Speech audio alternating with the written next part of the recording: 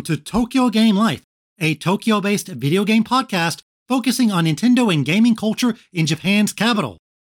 Your slice of gaming life from Tokyo. I'm your host Mono, and on this episode, I'm talking with Otome game fan and YouTuber Resting Peach Face all about, you guessed it, Otome games. We go deep into the tropes of the genre, what makes a good Otome game, and why the genre has exploded in popularity these past few years. I also check out Buddy Mission Bond, a Nintendo-published Switch game that has yet to leave Japan. What is this mysterious game hiding? And we're on the verge of the summer game season, so why not have some fun with some random Nintendo Direct speculation? I give my thoughts on the swirling rumors and possible announcements we could see this month. Let's jump right into our feature on Otome games with Resting Peach Face.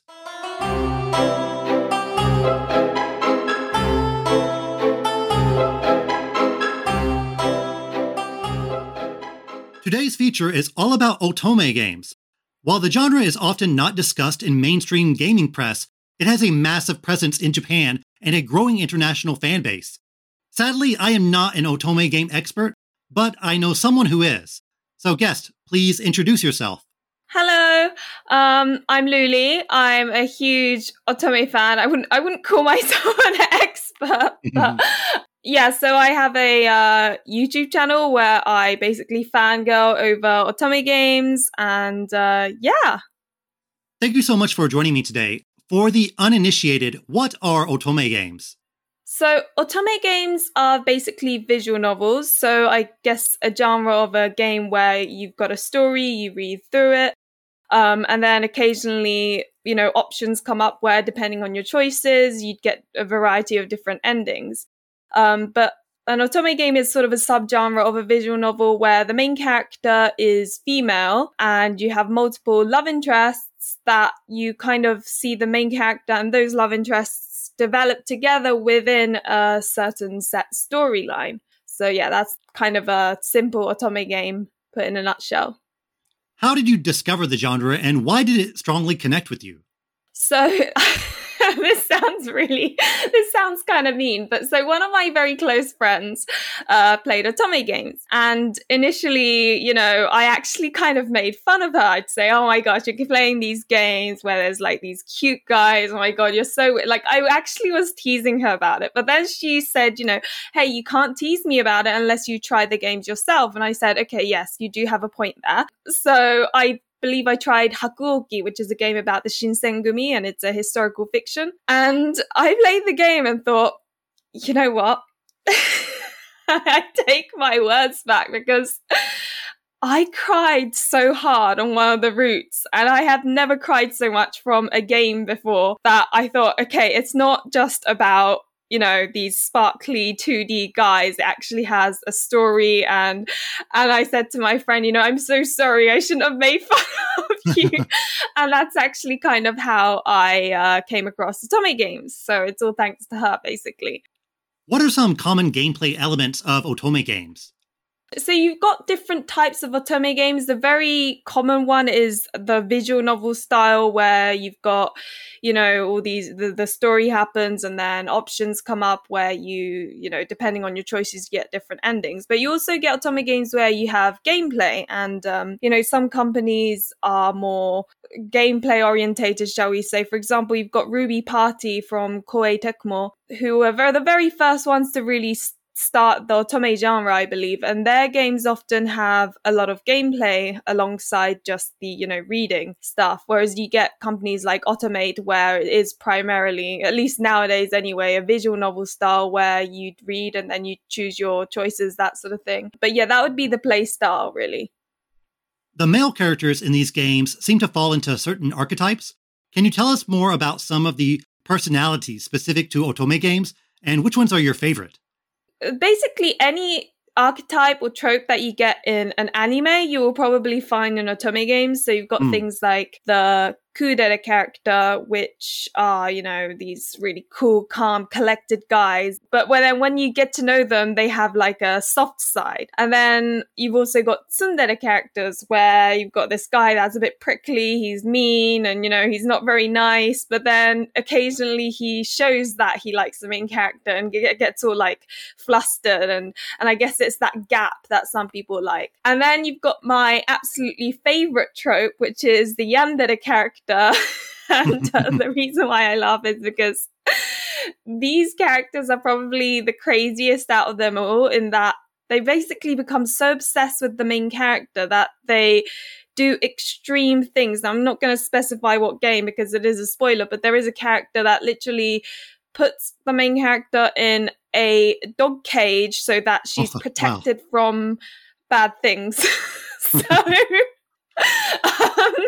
that's like a classic yandere trope. And the reason why I like them is because they are just so unreal. It's kind of like, I always say it's kind of like watching a horror movie or playing a horror game. You wouldn't want to be in their situation, but it's interesting seeing how the story reveals itself and see what's happened, basically.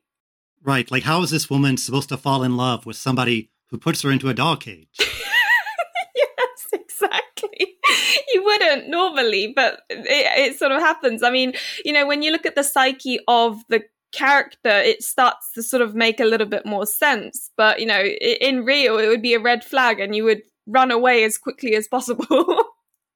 Is the appeal of Otome games in the romance, the plot, or is it a bit of both? So I think it really depends from person to person. Some people are like, if there's no romance, I don't want to play it. Other people are like, oh, I don't really care about the romance. I just want the story. And then you've got people who like a balance. I personally like a balance so the romance is kind of important in that I think it's quite nice seeing, two characters develop together.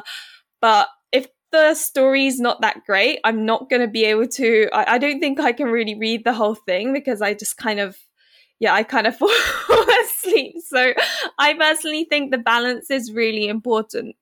But yeah, it really depends on who you are and what you're looking for, I think. What separates a great Otome game from the rest? I think a great Otome game for me is ones that have, in my case, bad endings that leave a deep impression. Those are the games that I look back and go, oh, wow, that was an amazing experience, especially if they build it up correctly. Different Otome games, fit different purposes. For example, if you've got a really long game, like, from Otome, things like a Code Realize or Column Malice, you're going to be spending about 50 hours on the game, and that could be quite intense for some people. Whereas you've got things like Voltage games where the stories aren't necessarily deep, or it is more like a lot of people call it a fast food Otome game because they're quite short, brief. They are on like mobile as well. They were originally a mobile company. So, you've got these little short stories which you can read really quickly between, like, if you're really busy working, for example, you don't really want to be spending too many hours on a game. So it depends on what you're looking for. But yeah, for me, I like the deeper ones, the ones that go into the itty gritty details, and the ones that isn't just, a happily ever after, but has sort of bittersweet endings where, not everyone's necessarily happy. Or I don't know. I don't know how I went on a bit of a tangent. But do you have any general tips on how to play an Otome game? As the ones that are mostly localized and are available in English, there are, of course, the visual novel style where, you pick the options and then end up wherever. You've got different ways. So you can go in blind, which is where you just pick whatever options that you like and then see where you end up. But you can also, if you're the type of person that wants to, let's say, avoid all bad endings, or you want to go through the process really smoothly, then I would use a walkthrough, because there are quite a few walkthroughs out there that kind of specify what choices will lead you to where. So those are the kind of two ways in which I will play, depending on what and how difficult the game is, because you've got something like Birushana Rising Flower of Genpei, which is going to be released later in June, where there are 3 parameters, and to this day I'm really not sure what the parameters do. So I use the walkthrough for that.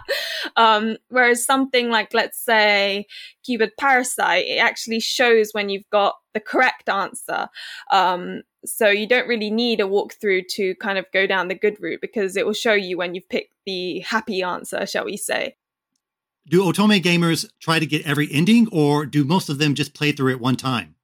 It depends on who you are. There are quite a few completionists, including myself. Basically, I think, I have heard of quite a few people, though, who aren't so fond of bad endings because they're quite heartbreaking and whatnot, in which case there is a force skip function, which is where you literally skip through all of the text and then pick the right options so that you collect all the CGs. The CGs are the artwork that pops up during important events. So although a lot of us are completionists, I think that, one of my friends, for example, she doesn't really like certain routes, in which case she will just simply not play them. She will just skip the whole route but collect all the CGs. So technically you've completed it, but you haven't actually read it, if that makes sense. What are some of your favorite Otome games or game developers? My favorite Otome game, localized Otome game, would probably be Cupid Parasite. This is a game about the main character who is Cupid. She comes down to the human world in human form to prove to her father that she is able to matchmake as a human just as well as she could as a god. And in a way to prove this, she needs to basically be promoted. And one day the CEO brings to her 5 guys that are absolutely hopeless and can't be matchmade no matter how hard all the others try, and say that if she matchmakes them, then she will get a promotion. And they even have the nickname Parasite 5, and they really truly are hopeless. And it's a rom-com, and I think it's one of those games where none of the bad endings are really bad, so you can really sit down and relax. So that's one of my favorites. Another is actually an unlocalized game, so not available in English, at least for now anyway. And it's a game called Shuen no Virushu. This one, on the other hand, is most definitely not a rom-com. It's actually renowned for being one of the most sort of despair-ridden games, because you have to complete all the bad endings before you can even play the good endings, which are questionable whether they're good or not. And it's about this girl who causes people around her to die. She's sort of cursed or something.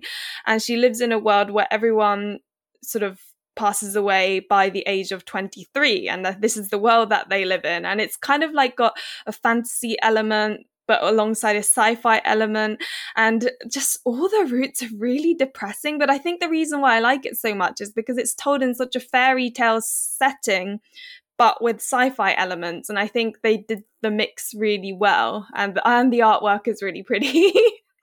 As for companies that I particularly like, developers, I would probably say my favorite Otome game developer is a developer called Regit.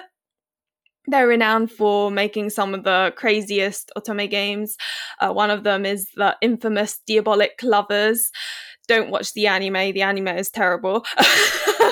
But the game itself is about these vampires that have they have issues mentally, let's just say, and they're really sadistic, and I feel really sorry for the main character.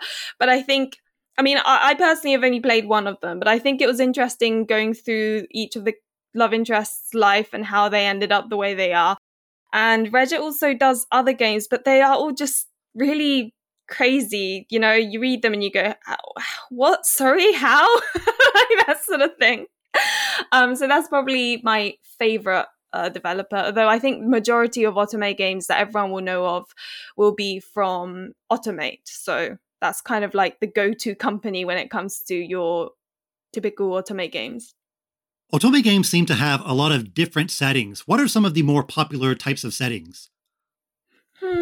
I guess you do have like very typical tropes, and genres. For example, I think one of the biggest Otome game franchises is Hakuoki, which is about the Shinsengumi. That is a historical fiction. So I guess people enjoy it in that they can learn a couple of things here and there. And also because it's based on real life events, it can feel quite real, and some of the situations are heartbreaking, that sort of thing.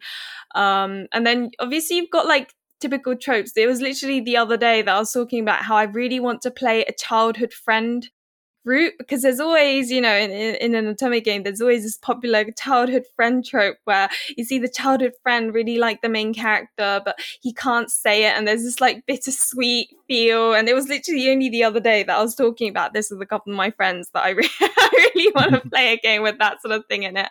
There are so many tropes though that are so popular. I'd be here forever if I were to list them all, if that makes sense. Let's talk about Even If Tempest, which comes out in a few days on the Switch. Why are people so hyped for this game? So firstly, it's by Voltage, which normally actually do mobile games. So the fact that they have made, or, have chosen to make a game literally just for the Switch is a completely new thing in itself. Not to mention it's going to be fully voiced, again, something that we did not expect from Voltage. And the cast is pretty good. And, when you look at the scenario writers and the staff that are involved in it, there are quite a few that were hired by Idea Factory. And so it's almost like we've got an Idea Factory game here, but under a different developer, which is really interesting. So there's that's kind of caused the interest as well. But then there's the story, which is truly angsty, and there's, from the looks of it, gameplay elements where it will almost be like Danganronpa, where you've got like a witch trial and you have to kind of see who the person is, and all this deductive stuff. And I'm really looking forward to it, because I haven't really come across a localized Otome game, like this, where it has gameplay elements. And as someone who adores Danganronpa and Among Us and all those games where you have to figure out who the betrayal, whatever is, it's right up my street. And I think that's how a lot of people feel about it as well. But yeah, definitely, I think the main thing is that it's by Voltage, but on the Switch, and then with a really different kind of feel as well. Yeah, I don't know. There's quite a few reasons, and I'm really excited about it, I must admit. The gameplay, honestly, I'm really curious to see how they managed to pull that off. Are there Otome games based on things like anime and novels, or are most Otome games completely original works? I believe most Otome games are original works. However, you do get some where they are based off of the anime. For example, you've got Dance with Devils, which originally was an anime, and then it was turned into an Otome game. So, it depends. Although I think the majority is just original. And sometimes then you get animes based off of the Otome game. The Switch has become a prominent platform for Otome games. Why do you think this came to be, and has it broadened the appeal of the genre? This is just my speculation, but I feel like the reason why Otome games seem to be more sort of popular on the Switch or on the PS Vita previously is because I guess a lot of them are sort of like books, and because you read a lot of it, and obviously books are something that you have in your hand and you kind of read on the page, if you know what I mean. This is pure speculation, by the way. But I think that could be why. And also, Otome games have this really weird stigma for some reason, that it's just about pretty, sparkly 2D guys. And, I made fun of my friend, put it that way, and even though I'm an Otome fan now. So I guess with that stigma, a lot of people perhaps prefer to play it on, a handheld console where it's a little bit more, confined to yourself. Saying that, I have heard of people playing it docked on a massive screen, and apparently that has its benefits as well. So maybe, with Switch, you have that option, which makes it a nice experience as well. What are some Otome games to look out for in 2022? Okay, so, right. Let's get my list out. So you've got Birushana Rising Flower of Genpei coming out at the end of June, which is a historical fiction. It's based a little after the Heian period, I believe. It's about this girl who is the heir to, or, the son of the head of the Minamoto clan. except she's, pretending to be a boy the entire time because she's supposed to be a guy, and it's kind of her life and how she's having to deal with her situation, all of that. Lots of fighting, lots of blood, and you've got good endings and tragic endings, and the tragic endings, some of them are so good. But that's the very much anticipated one. You also have Lover Pretend, which is a rom-com about a girl looking for a father, and she ends up having to pretend to be lovers with a bunch of different love interests for various reasons, and it's quite amusing. You've got the Amnesia Switch port coming out, and as well as its fan disc. That was really surprising because no one thought that the fan disc, and by fan disc I mean, so normally in Otome games you have the main, story, and sometimes if the game was popular enough you get something called the fan disc, which is sort of like the after story or bonus stories and things like that. Amnesia's fan disc, in Japan has been out for a while, so I think everyone had given up on its English release by this point, but so we're very pleasantly surprised when we learned about that. We've got I'm going to stop because there's too many. I'm sorry. No problem. In terms of localization for Otome games, do you feel there have been more localized Otome games these past few years? Oh, 100%, yeah. I'm actually surprised at how many we have been getting, because honestly the Otome community got literally nothing for years and years and years. If we got one release, it was kind of like everyone's jumping around and being surprised and amazed and celebrating type of thing, whereas now it's like we've got Otome games coming out every couple of months, which as I said, it was unbelievable. So we're really excited by how it's kind of bloomed, and the community's grown, and it's still a niche genre, but it's nice to be able to talk about it with more people and see more localizations, especially because there's so many good games that we don't get in English, unfortunately. But obviously, as the Otome community grows, we've got a higher chance of getting those localizations. So, right. Yeah, the excitement is crazy. Thank you for joining me today. So, Luli, where can people find you? You can find me on Twitter, obviously, but my main platform is YouTube. I'm called Resting Peach Face. And I do lots of Otome content, whether that be reviews or, Otome game compilations or vlog type videos or basically anything Otome related. You can also find me on Twitch, where I play normal games, but that's kind of on a much less regular basis than, on YouTube, where I also stream Otome games. So that's where you will find me. Great. And listeners, I'll link all those in the podcast description. Luli, Resting Peach Face, once again, thank you for joining me today. Thank you. Once again, thanks to Resting Peach Face for sharing her insight on Otome games. Now, let's get into some games.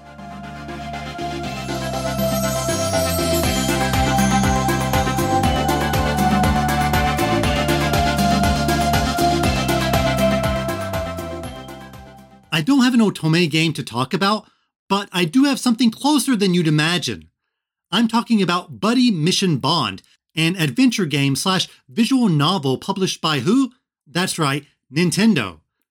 Nintendo made this game available to play for free during Golden Week to NSO subscribers. Buddy Mission Bond is quite the oddity, as it is the only Nintendo published game on the Switch that hasn't left Japan yet. Even Brain Age got a European release. Japan still has the voucher system, where you can spend about $100 to get 2 Nintendo-published games, and Buddy Mission Bond is one of those titles. It sits right next to Pokemon, right next to Animal Crossing in that list. The developer is Koei Tecmo, more specifically Ruby Party. Yes, the Otome game developer. It's all coming together. They're perhaps most famous for the Angelique series, which does have entries on the Switch. Ruby Party was established in 1990 and has had a pretty consistent game output, so they've definitely made a major mark on the Japanese gaming scene. Buddy Mission Bond definitely has some unusual ingredients. You've got Nintendo, a major publisher, Ruby Party, a very successful yet niche developer that makes a certain type of game, and the artist for Buddy Mission Bond is done by Yusuke Murata, the artist behind Ice Show 21 and One Punch Man. I don't know who had the eureka moment to put all these elements together, but the pieces were put in place and now we have Buddy Mission Bond. Why wasn't this released in the West? The visual novel or point-and-click adventure genre certainly isn't a major seller in the West. Considering this game almost entirely revolves around text and voice acting, it is a much heavier localization project than, say, Nintendo Switch Sports. The game also didn't light up the sales charts in Japan either, so if Nintendo was on the fence about the game and wanted to see if it was worth localizing, well, I'm guessing they hopped right off that fence. It's still not impossible for this game to hit the West. Maybe as the Switch winds down and production shifts towards making games for its successor, a gap filler title like Buddy Mission Bond would be beneficial for the Western market. There's a lot of interesting context around the game, but the title itself is also very intriguing. Calling it a visual novel might give you the wrong impression. When I think of visual novels, I definitely think of a static background with character portraits going back and forth with the dialogue. That is still here, but it's also filled with minigames, puzzles, and a dynamic presentation that makes the game feel like an interactive manga instead of a novel. The game's strongest point is easily its presentation. The art is amazing, with cool characters and dynamic panels that make even tame speaking segments kinetic and exciting. There's also a lot of great music and voice acting, so it feels like it has a much higher production budget than most visual novels. The most important element of these games is, of course, the story, the characters, but you don't want to just read a book. You want some style. You want some pizzazz in your video game. You star as the blandly named Luke Williams, a young city cop who wants nothing more than to be a hero. You're drawn into a case that involves a violent thief that stole an incredibly valuable diamond. Of course, since it's part police procedural and part mystery drama, there may be more than meets the eye when it comes to the story. I don't want to ruin it, but there are villains who may be heroes, heroes who may be villains, conspiracies, cover-ups, all that fun stuff. No, it actually has nothing to do with James Bond, as the Bond in this game refers to the connection or relationship between Luke and the other characters he brings on the missions. I only got through the first 2 chapters, so I didn't really get to see this system in action to its full extent. The first mission is really a tutorial where you go at it alone and familiarize yourself with the game mechanics, but in the next chapter, you do get a buddy. Later on, you apparently get to pick between several people, which could impact the story. And yeah, the story is the most important since the game is practically all story. The vast majority of your time will be spent listening to dialogue or reading it. However, the game does throw a lot of diverse challenges at the player. It's broken up into story segments, questioning where you explore a map to find clues, and infiltration where you sneak into a base. But even within those, there are mini games you encounter, so it doesn't feel as rigid as you would expect. The game wants you to pay very close attention, as it often quizzes you on past info during dialogue. Answering questions correctly or completing the other minigames affects your hero gauge. This doesn't do much except give you a ranking at the end, but that does unlock some side missions and content, so you want to try to get an S ranking every time. The game is not punishing at all. It's definitely a sit back and enjoy the ride type of game. Even if you get a question wrong, it doesn't really affect the story. You just get scolded a bit and then you're told the right answer. It knocks a bit off your hero gauge, but if you really only care about the main story and aren't aiming for 100%, just try your best and don't worry about mistakes. Some questions are very lenient, allowing you to remember back to a previous scene in order to fetch the answer. One of the more dramatic question segments is the wonderfully named Thinking Time, where you need to pick between 3 similar sounding answers. The investigation throws you into an overworld map, where you can visit different places and question people for clues. These clues are necessary in order to start the infiltration mission. Typically, there are multiple ways to infiltrate a place, and the clues you gather determine your route. You can aim for a specific one, but sometimes it can be hard to predict who gives you what info. You also need to be careful on the map as to not waste turns exploring, since you do have sort of a par system you want to score under. When you get a buddy, you can also determine who should speak to a person. Luke is clever and calm, but the first buddy you unlock, Aaron, is brash and violent. So if you're just questioning a receptionist, Luke is the way to go. But need to wring some info out of some goons? Time for Aaron. Again, you can't pick wrong here. If you choose Luke for an Aaron investigation, for example, Aaron will just interrupt you. You can technically mess up the questioning if you choose the wrong answer, but you can just go back and do it again. Some people who want a tougher challenge might dislike this leniency, but I think it makes the game much more accessible. You don't want to stress out about potentially locking yourself out of part of the story. Once you get all the info you need to start your sneaking mission, you begin the infiltration mode. This is actually in full 3D, and you control your character on the map. But there's no real action, you just go to points of interest and then interact with them. When an action scene does pop up, it's really just QTEs. Although Luke's weapon is a gun, he really just clubs people with it. Aaron, on the other hand, has these Wolverine claws that he is very liberal about using. The game continues this flow for the main missions, but there are also side missions that are much more dialogue heavy. These aren't necessary, but flesh out the characters more and serve as your main reward for doing well in the story mode. The actual gameplay elements are pretty simple. It's mostly just answering questions, doing QTEs, or finding points of interest. It does have a bit more than I was expecting, but at least early on, it doesn't have you doing anything creative in how you interact with the scene. But like many visual novels, the main draw is the story and characters. It's engaging early on. There's a good balance of humor and seriousness.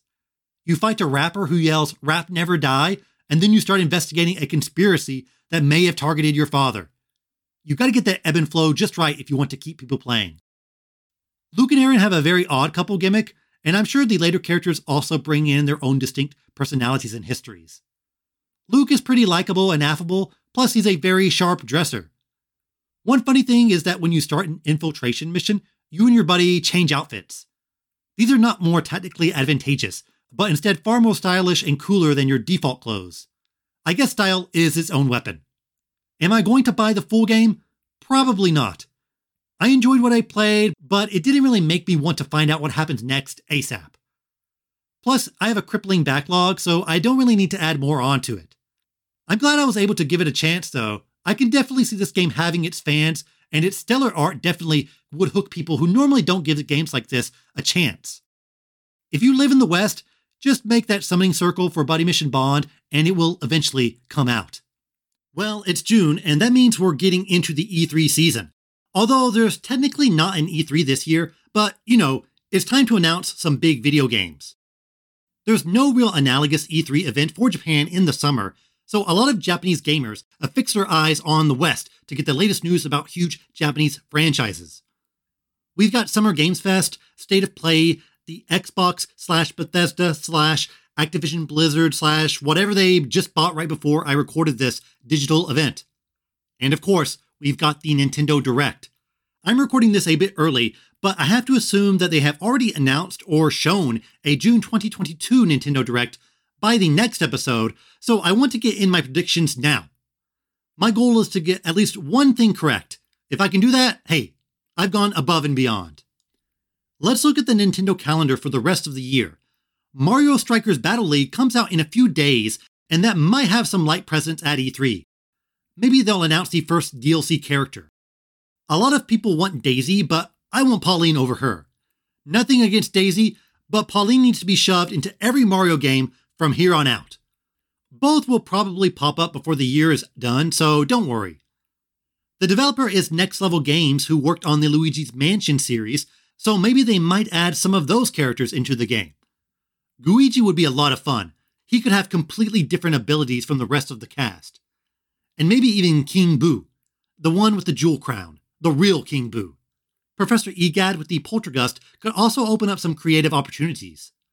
Not sure if you can bring a weapon onto the field, but I'm sure they'll bend the rules for him.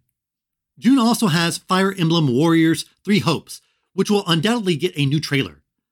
Fire Emblem 3 Houses was my game of the year in 2019, but nothing can make me care about a Musou. Not Fire Emblem, not Zelda, not Pokemon, nothing. I do think this won't be the only Fire Emblem game this year, though. I fully believe Intelligent Systems has a completely new Fire Emblem title ready to go for 2022. Intelligent Systems has released at least one game per year on Nintendo hardware since 1998, and this year won't be any different. We've had Fire Emblem, Paper Mario, WarioWare. It's time to loop back around to Fire Emblem. Many have speculated on a remake of the fourth FE game, which never came out in the West, but I think enough time has passed for a new game. There's been a rumor that Gust may be involved with this title. Koei Tecmo worked on 3 Houses, and they own Gust, so it's not an impossibility. Gust is most known for the Atelier series, and they've put out quite a few titles on Switch. New FE from IS 2022. It's happening. I do think we will eventually get a remake before the Switch wraps up. I honestly wouldn't be surprised if Intelligent Systems has a 2023 Fire Emblem title that is an FE4 remake.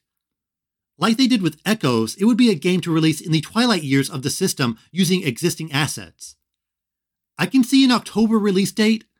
It gives the game some time to breathe before the big holiday releases and enough of a gap after Splatoon.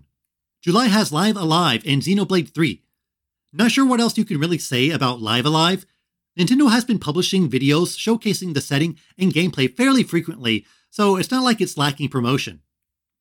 Xenoblade 3 has similarly been getting a big advertising push, with new videos hitting every week. I can see a bit of a showcase on Xenoblade 3, including a new trailer. I feel like Nintendo is focusing more on Xenoblade hardcores than newcomers for this third game. They haven't really promoted the idea that Xenoblade 3 is a good starting point, but like the second game, I doubt you need to know the entire picture in order to enjoy the game. September is Splatoon 3, which will undoubtedly be one of the biggest Switch games this year, especially in Japan. I still think it could have the biggest opening week ever in Japan if the marketing push is strong enough and if there are positive early impressions. Nintendo has to nail the test fire, maybe even have more than one. The advertising campaign for Splatoon 2 in Japan was really something to experience. Tower Records had their entire storefront completely redone to look like a building straight out of the game. 7-Eleven also had a Splatoon collaboration. I'd see people walking around with Splatoon shirts or playing it on the train.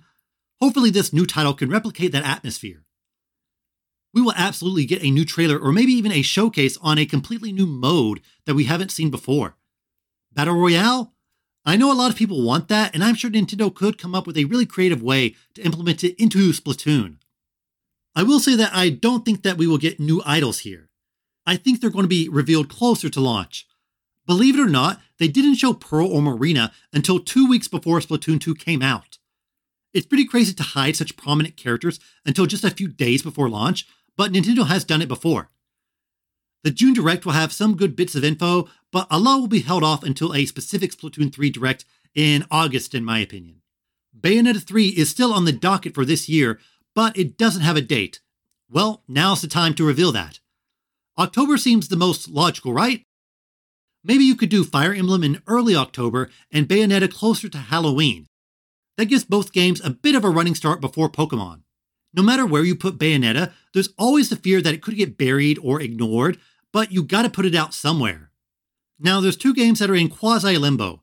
Mario & Rabbids Sparks of Hope was announced at last year's E3, but we've heard nothing from it since then. This seems like another title that could easily be knocked into 2023. There was actually a several-month gap between the US and Japanese release date of the first title, with Japan not getting it until early 2018. The other game that will hopefully come out one day is Advance Wars 1+2 Reboot Camp. Originally slated for December 2021, it was pushed back to April 2022. Then, due to the war in the Ukraine, it has an ominous TDB release date. I'm not sure how you could release this game without making someone a bit angry. If you release it with zero promotion, you are kind of shooting yourself in the foot in terms of the money you could be making. But if you make a huge push for the game, it could draw a lot of criticism. But they can't just shelve it forever. I'm not sure if it will have any E3 presence, but I can see it coming out maybe in August, with some marketing happening after E3. That gives it some time to get back on people's radar. Alright, time to unleash the random guesses. I already threw out Fire Emblem from IS. One heavily rumored game is the sequel to 1-2 Switch, possibly titled Everybody's 1-2 Switch. This rumor originally came from journalist Emily Rogers. It's supposedly more of a Jackbox title than the motion control wackiness of the first game. Apparently, it may not be very good and was supposed to have a pretty sudden release date after announcement, possibly in May. But May is over and we still haven't heard anything from it. EBD4 just put out Nintendo Switch Sports, so it's kind of hard to imagine them releasing 2 games in the same year. However, an Ask the Developer article recently revealed that Switch Sports had a years-long development cycle, so the team, which put out 1-2 Switch before Switch Sports, has obviously been working on other projects in conjunction with Nintendo Switch Sports. As for a release date, maybe a shadow drop. It's a title that could benefit more from word of mouth than reviews, so just say, hey, Nintendo Jackbox is out now, and I'm sure you could grab more than a few people. Conversely, throwing it out in December near Christmas could also be beneficial as casual titles have found success there. And don't count out other casual titles. Tomodachi Life sold nearly 7 million copies on the 3DS, and given the success of Animal Crossing, another title in that franchise could be announced this month. Miitopia sold above expectations and introduced some incredibly detailed Mii customization, and that feature perfectly suits Tomodachi Life. And of course, Nintendogs. This was a landmark game for the DS, and the sequels on the 3DS still sold several million copies. Nintendogs and Tomodachi Life are easy 5 million plus sellers in my mind, so I don't think Nintendo will just sit on them for much longer. I wouldn't be surprised to see one of them in this month's Direct. I'm also a bit curious about Pikmin. I don't see an announcement here, but Pikmin 3 Deluxe sold very well, and the franchise got some new exposure thanks to Pikmin Bloom. Pikmin 4 has been rumored forever, and you have to think that it will eventually come true. I'm not sure if they would just straight up call it Pikmin 4 though. Now would be a great time to mix up the series. How about an open world Pikmin? Breath of the Bulborb. I have no idea how that game would work, I just wanted to say that name. Another heavily rumored game is a new Donkey Kong title from not Retro, but from one of the EPD teams. It will likely be a 2.5D title similar to the Country games and not Odyssey or 3D World. Kind of mixed feelings on this one. I'm not a big DKC fan. Tropical Freeze is legit good, but I would still put it below most 2D Mario games. I'm not quite sure why EPD would want to do a DK game unless they had a very specific idea for it. A Donkey Kong game from Nintendo would be a big release for the holiday along with Pokemon. But again, where do you put it? In November with Pokemon? That's a bit crowded. December? That makes a bit more sense. Another release could be either the Wind Waker or Twilight Princess remasters from the Wii U days. Or both.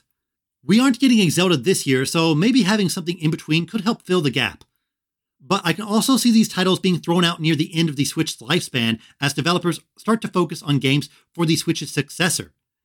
Is it smart to put out a Zelda remaster 6 months before a brand new game? I don't think so.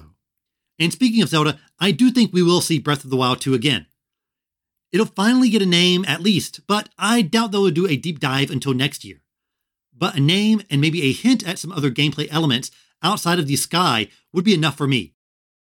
It's a big enough announcement to close out the show, but if they do that, we will have had 3 different June Directs that ended with Breath of the Wild 2. 2019, 2021, and 2022. The game is that important, but it's still pretty crazy to think about. The first Breath of the Wild had a big showcase at E3 9 months before the release, and the same could happen this year. But I think Zelda's June Direct presence will just be a new trailer with the name, and that's enough to carry it until perhaps the September or October Direct, where we will see more of it, and likely one more Direct next year before it launches in March or April 2023. Any guesses for the name? You can't say Breath of the Sky. I forbid it. Nintendo typically has some big Nintendo Switch Online announcement in their June Directs, and this year will be no different. I'm thinking Game Boy and Game Boy Advance Online will be added to the NSO service. Maybe GB for the base and GBA for the expansion pack. We got the emulator leaks a few months ago, and it's the next big thing they could add to the service. The well is pretty dry when it comes to NES and SNES games, and you can only release one N64 game per month for so long. I'm most curious about how the Pokemon titles will be integrated into the service, or if they'll be included at all. Will Game Freak be okay with Pokemon just being one of many games on an app, along with features like save states and rewind functionality? Would they want to make the app compatible with Pokemon Home? Or maybe Game Freak wants their own classic Pokemon app that will be completely separate as part of the expansion pack. It seems ridiculous to have an NSO app only for old Pokemon games, but if any franchise can get away with it, it's Pokemon. A separate Pokemon app that doesn't have any of the rewind functionality or save state features, but with Pokemon Home integration, that might be a more appealing idea for Game Freak. A lot of people would be angry, but I think enough would consider it to be an appealing inclusion in the expansion pack. Speaking of expansion pack, I'm sure we'll get a new batch of Mario Kart 8 tracks soon. It might even be a shadow drop. Waluigi's Pinball is coming, you gotta believe. As for other DLC, they'll show off Nintendo Switch Sports Golf and maybe some other sports like basketball and dodgeball. As a side note, this is the first E3 since 2017 with no Smash. 2018 was the announcement, and every E3 since then had DLC fighter showcases. Last year's E3 opened up with Kazuya being added to Smash. Honestly, that feels like it happened so long ago. A Smashless E3? Say it ain't so. Those announcements took up a big chunk of the Direct, so I wonder if this year's will be shorter than normal. One weird thing I want to throw out is the possibility of a Kirby Game & Watch. 2020 had Mario, 2021 had Zelda, so why not have a Kirby one? The franchise has had a number of prominent 8-bit games, and this is an anniversary year. If they still have that hardware laying around, you might as well get some use out of it. Most of my predictions have been surrounding established IPs, but I would love to see Nintendo get more experimental and continue rounding out their robust IP collection. What are the biggest original IPs on the Switch? Through pure sales, it's actually Ring Fit Adventure. A great game, but it's not a title you can pump out every few years, along with spin-offs. Nintendo has everyone's attention, so I think it's the perfect time to introduce some new characters, new ideas, that can stand next to Mario, next to Pokemon. I've mostly been focusing on Nintendo announcements, but there are probably plenty of third-party games that will fill the show.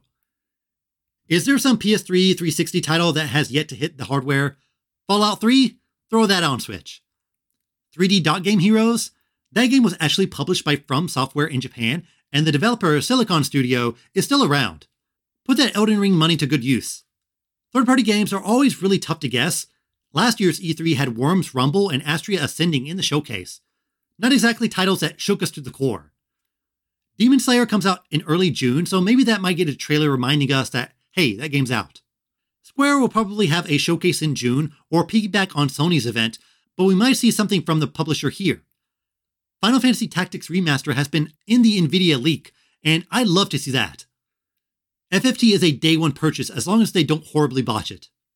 2022 is pretty weird in general since we knew so much about Nintendo's lineup before this year even started.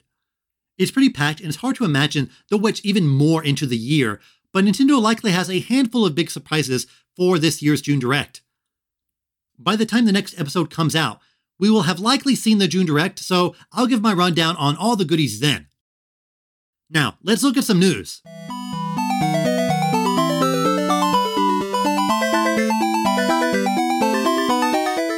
The calm before the storm, the quiet before not E3. I guess next episode's news rundown will be a lot longer, but there's some stuff to talk about this time too. For one, we got a brand new trailer for Pokemon Scarlet and Violet. Not a Pokemon Presents, so no new big announcements, but we still got a better look at the Gen 9 games coming this year. November 18th, to be exact. A pretty predictable release date, right before Black Friday. The trailer introduced new characters, Pokemon, and gave some hints at their open world structure and the online gameplay. For the first time ever, there are version-specific professors. Scarlet has Professor Sada, who looks like a cave woman with a lab coat. I'm getting serious Ayla from Chrono Trigger vibes here. Violet has Professor Turo, who sports a beard in a futuristic jumpsuit. I can't imagine their story roles will be that different, but they certainly look like they have very distinct personalities. Your rival seems to be an older girl named Nimona. She has sort of a distinctive glove. I thought it was a robot arm like an MGS5 at first, but sadly it's not. Characters are one thing, but we're here for the Pokemon. 5 new Pokemon were revealed. There's the grass normal type Smoliv, which looks like, a small olive. A lot of the Pokemon have food themes, and it seems to be a major theme of this region. It's called Minibu in Japanese, which is a mix of mini and olive, or oribu. There's also Pamo in Japanese, an electric type. It's probably this region's Pikachu clone. It kind of looks like a chipmunk or chinchilla, just a rodent. I'm glad the Route 1 rodent actually has a type outside of normal this time. And of course, the all-star Lechonk. It's Guruton in Japanese, which is a pretty clever name since it mixes gourmet, pork, and glutton. It's a fat black pig, and yeah, it looks delicious. He looks like he has a bit of mustard under his eyes. This is the Pokemon that garnered the most talk online, mostly because of its name. The design is actually quite plain, so I wonder if people would care as much if it had a less silly name. One thing that's not plain are the legendaries, Koraidon and Miraidon. Koraidon is a big red iguana-looking bipedal dragon, and Miraidon looks like an Asian-style dragon. And it's also kind of a robot with pixel eyes. Korai is ancient and Mirai is future in Japanese. So like with the professors, we have a major past versus future type of theme here. It's a pretty interesting premise for a Pokemon game. The setting is really inspired. You've got the Iberian Peninsula, food, and now time. It'll be interesting to see how they blend all these different themes together. I thought the legendaries were pretty over-designed at first, but they've grown on me. You want the legendaries to look a bit gaudy and spectacular. I'm picking up Violet, and I definitely prefer Miraidon. One rumor surrounding these legendaries is that you will be able to ride them as you explore the open world, and they may even be able to change forms. Both of them do look like motorcycles, or at least vehicles, so I think this rumor has some merit. And when it comes to exploring the open world, the official site says you are free to visit places without being solely dictated by the story. We still don't know exactly how open it will be. Is it going to be like Breath of the Wild, where you can literally go wherever? Will there be level scaling that allows people to do gyms out of order? Or is there actually a set gym order? It's certainly an exciting idea, something I've wanted in Pokemon forever, but I'll remain skeptical until they reveal more. One curious omission from the trailer was the lack of a region name. Not sure why they would hide that, but this also means that they didn't reveal the map. I'm wondering if it will be revealed that there is really just one big city hub, with the rest being small towns and outposts like in Arceus. It would be disappointing for there to just be one main hub area with the rest being wilderness. It did work for Arceus, but that game has a completely different structure than a traditional Pokemon title. Though for an open world game, do you really want to see the map ahead of time? That sort of ruins the discovery. Imagine if you looked at Elden Ring's entire map before playing. I feel a bit of the mystique would be lost. They also showed that 4 players can explore the world, which is a very exciting feature.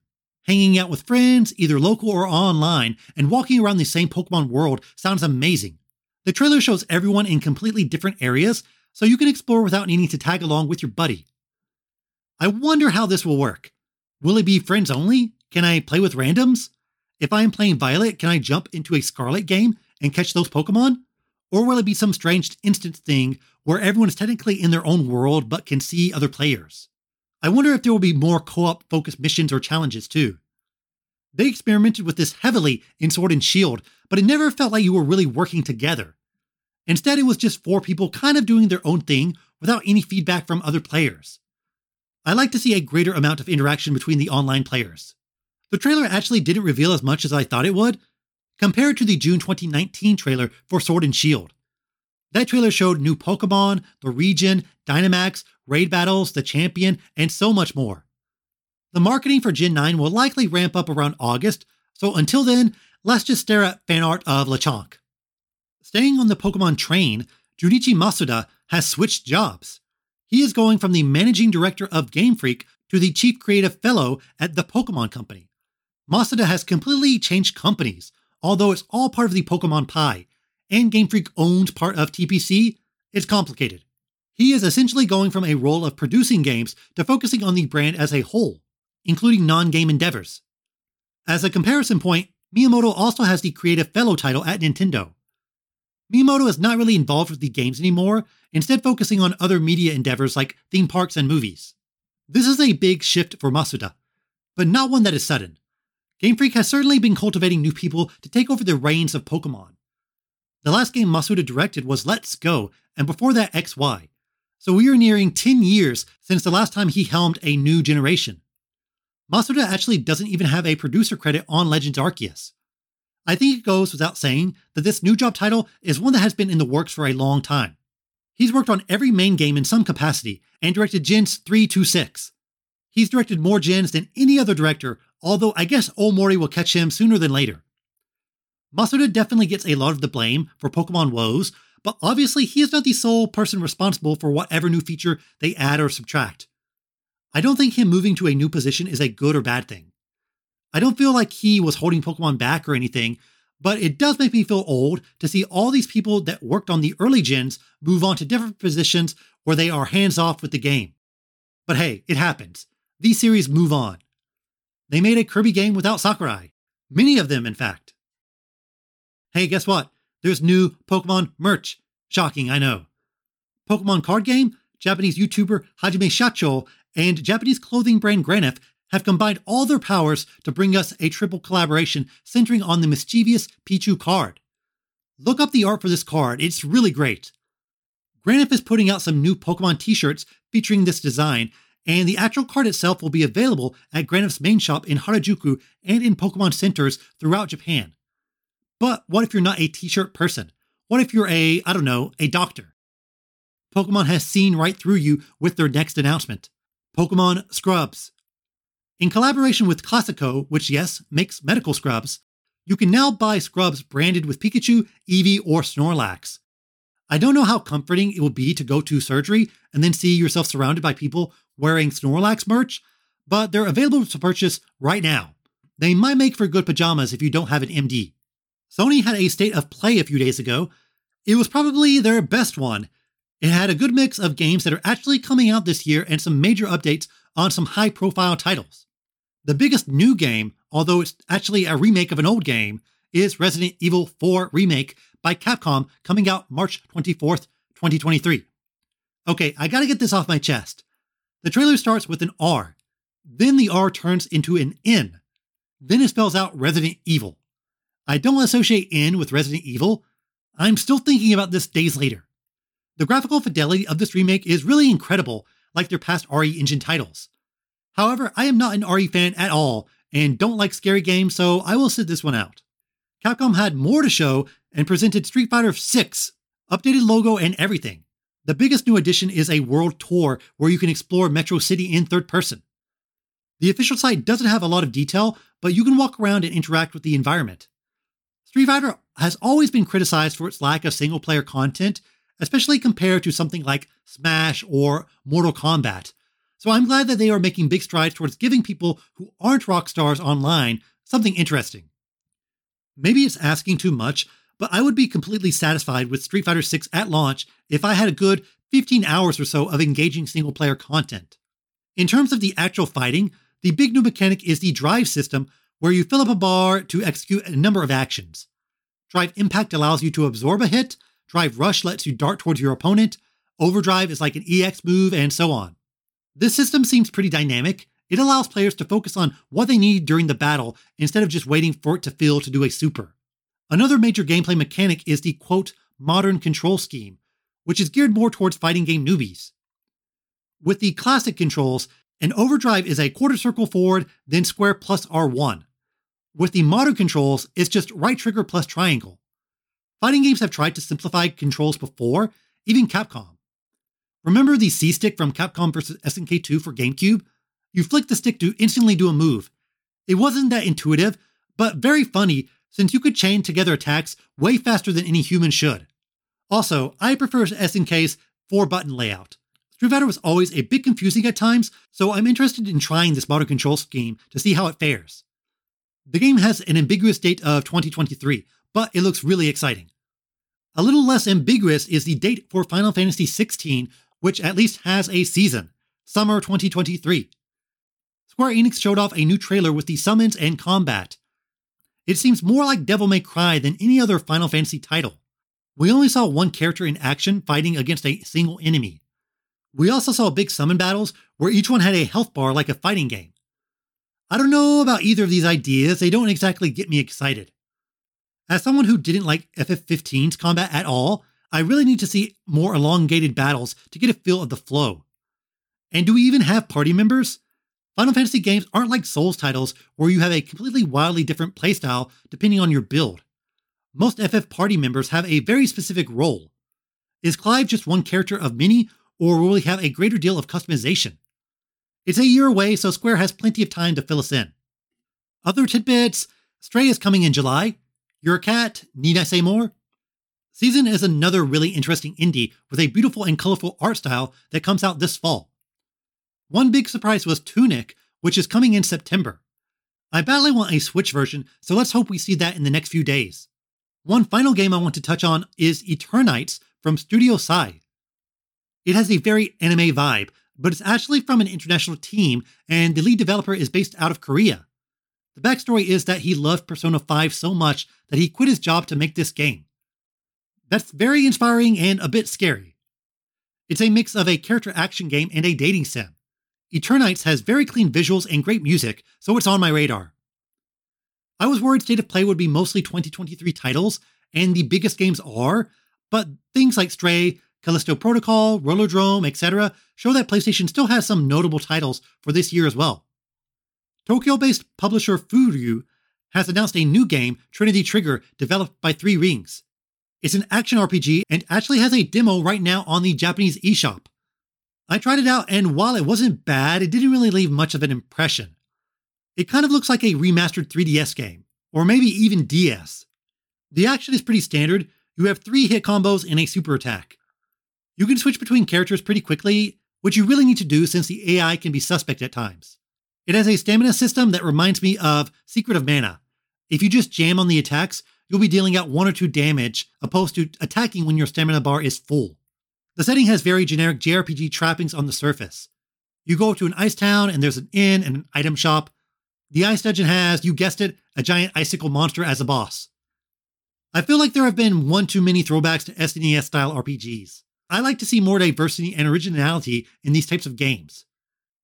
It hit Switch in September in Japan and TBA in America. Super Bomberman R Online is ending its online service. The final day will be December 1st, but they have stopped accepting payments. If you have any Bomber coins, you can still use them though. This is pretty disappointing news, but also fairly predictable. I had a ton of fun with this game. I actually gave it an award in my Game of the Year episode. It was the best 2020 game I played for the first time in 2021. Complicated name for the award, but you know what I mean. I thought the integration of the Battle Royale genre with classic Bomberman gameplay was really well executed and clever. That said, it's a pretty difficult game to monetize. I mean, I don't care if my bomb explosion is a different color or if my bomber is wearing overalls. Even the special Konami bombers are still very niche in their appeal. Only so many people know what Vic Viper is. And considering it's a battle royale, you kind of need a lot of people playing at all times. I played quite a bit during Season 1 on Switch, but then fell off. I just moved on to other games.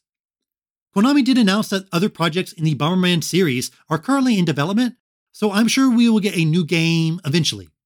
The issue with any online Bomberman title, whether it be a mode or a whole game, is that Bomberman is better with more people. So you need to have at least 4 people ready to jump into a Bomberman game at all times. And I'm not sure if there's enough people out there to make that a reality. Hopefully the next Bomberman title manages to grab some newcomers to the franchise. Nintendo is still adding titles to NSO. NES got Pinball, which is a first-party game actually developed by Iwata. It is one of the pre-Super Mario Bros. Famicom games that actually has Mario in it. He was really a Renaissance man before he started jumping on Goombas. It's a pretty good rendition of Pinball, so I recommend playing it a bit just for history's sake. SNES also got some new games. Chrono Trigger, Super Mario RPG, and Street Fighter. Nah, I'm just joking. The first one is Congo's Caper from Data East, which is the actual Joe and Mac 2, also known as Caveman Combat 2 in Japan. Why was there an absurd number of caveman games in the NES and SNES era? Was Encino Man really that influential? Was there some scientific discovery I'm not aware of? The Jalico beat-em-up Rival Turf also joins NSO. Its sequel, Brawl Brothers, is already on the surface. It's a fairly well-known game that was certainly popular back in the day, but doesn't have that endearing legacy of the best SNES titles. Japan got an additional title, Umihara Kawase. This is the first entry in that franchise. It's a platformer where you fight fish and traverse via a fishing rod. I've never touched the series, but I've always been interested in it, so I might try it out. Developers are doing their own things in terms of retro releases this gen. Gone are the days of just shoving everything onto the virtual console. The first-party offerings on NSO are pretty complete, but yeah, the third-party offerings are incredibly lacking and bizarre. But there are good games on there and some overlooked gems. Do you remember a game by the name of Final Fantasy VII? Square Enix does, and they're going to that well again in their latest Square Enix Cafe collaboration. Starting from June 11th, the Square Enix Cafe in Tokyo will be themed around FF7's 25th anniversary. Both the Akihabara and Shinjuku branches will have different goods, including coasters. Some other goods include shirts, pin badges, stickers, all that fun stuff. I've actually never been to any Square Enix Cafe, but I might check it out soon and feature it on the podcast. Currently, there's a Chrono Cross collaboration, but I might just wait until they swap over to FF7 before going. Though Chrono Cross, great game, and they just added it recently to the Switch. Japanese gaming phrase of the week. This week's phrase is Kira Taitoru. Kira Taitoru. Yep, this comes straight from our old pal, the English language. It means killer title, a game that is so good that you can't help but buy the hardware it's on in order to play it. The analogous English phrase is killer app. So it's pretty close, but for some reason app is switched to title. App in Japanese is apuri, so they take part of the le from application. What do you think is the biggest killer app of all time? Super Mario Bros., Pokemon, GTA 3? Once again, Kira Taitoru. Now for the Japanese tweet of the week. I picked one from @ChapPika38. It's fan art of a fat Pikachu trying to escape a pocket Pikachu. I talked about my experience with this unique piece of hardware on a past episode, so check it out. I don't really use my Pocket Pikachu, but it is in my coat pocket, so I'm getting in my steps. As always, the tweet is in the podcast description.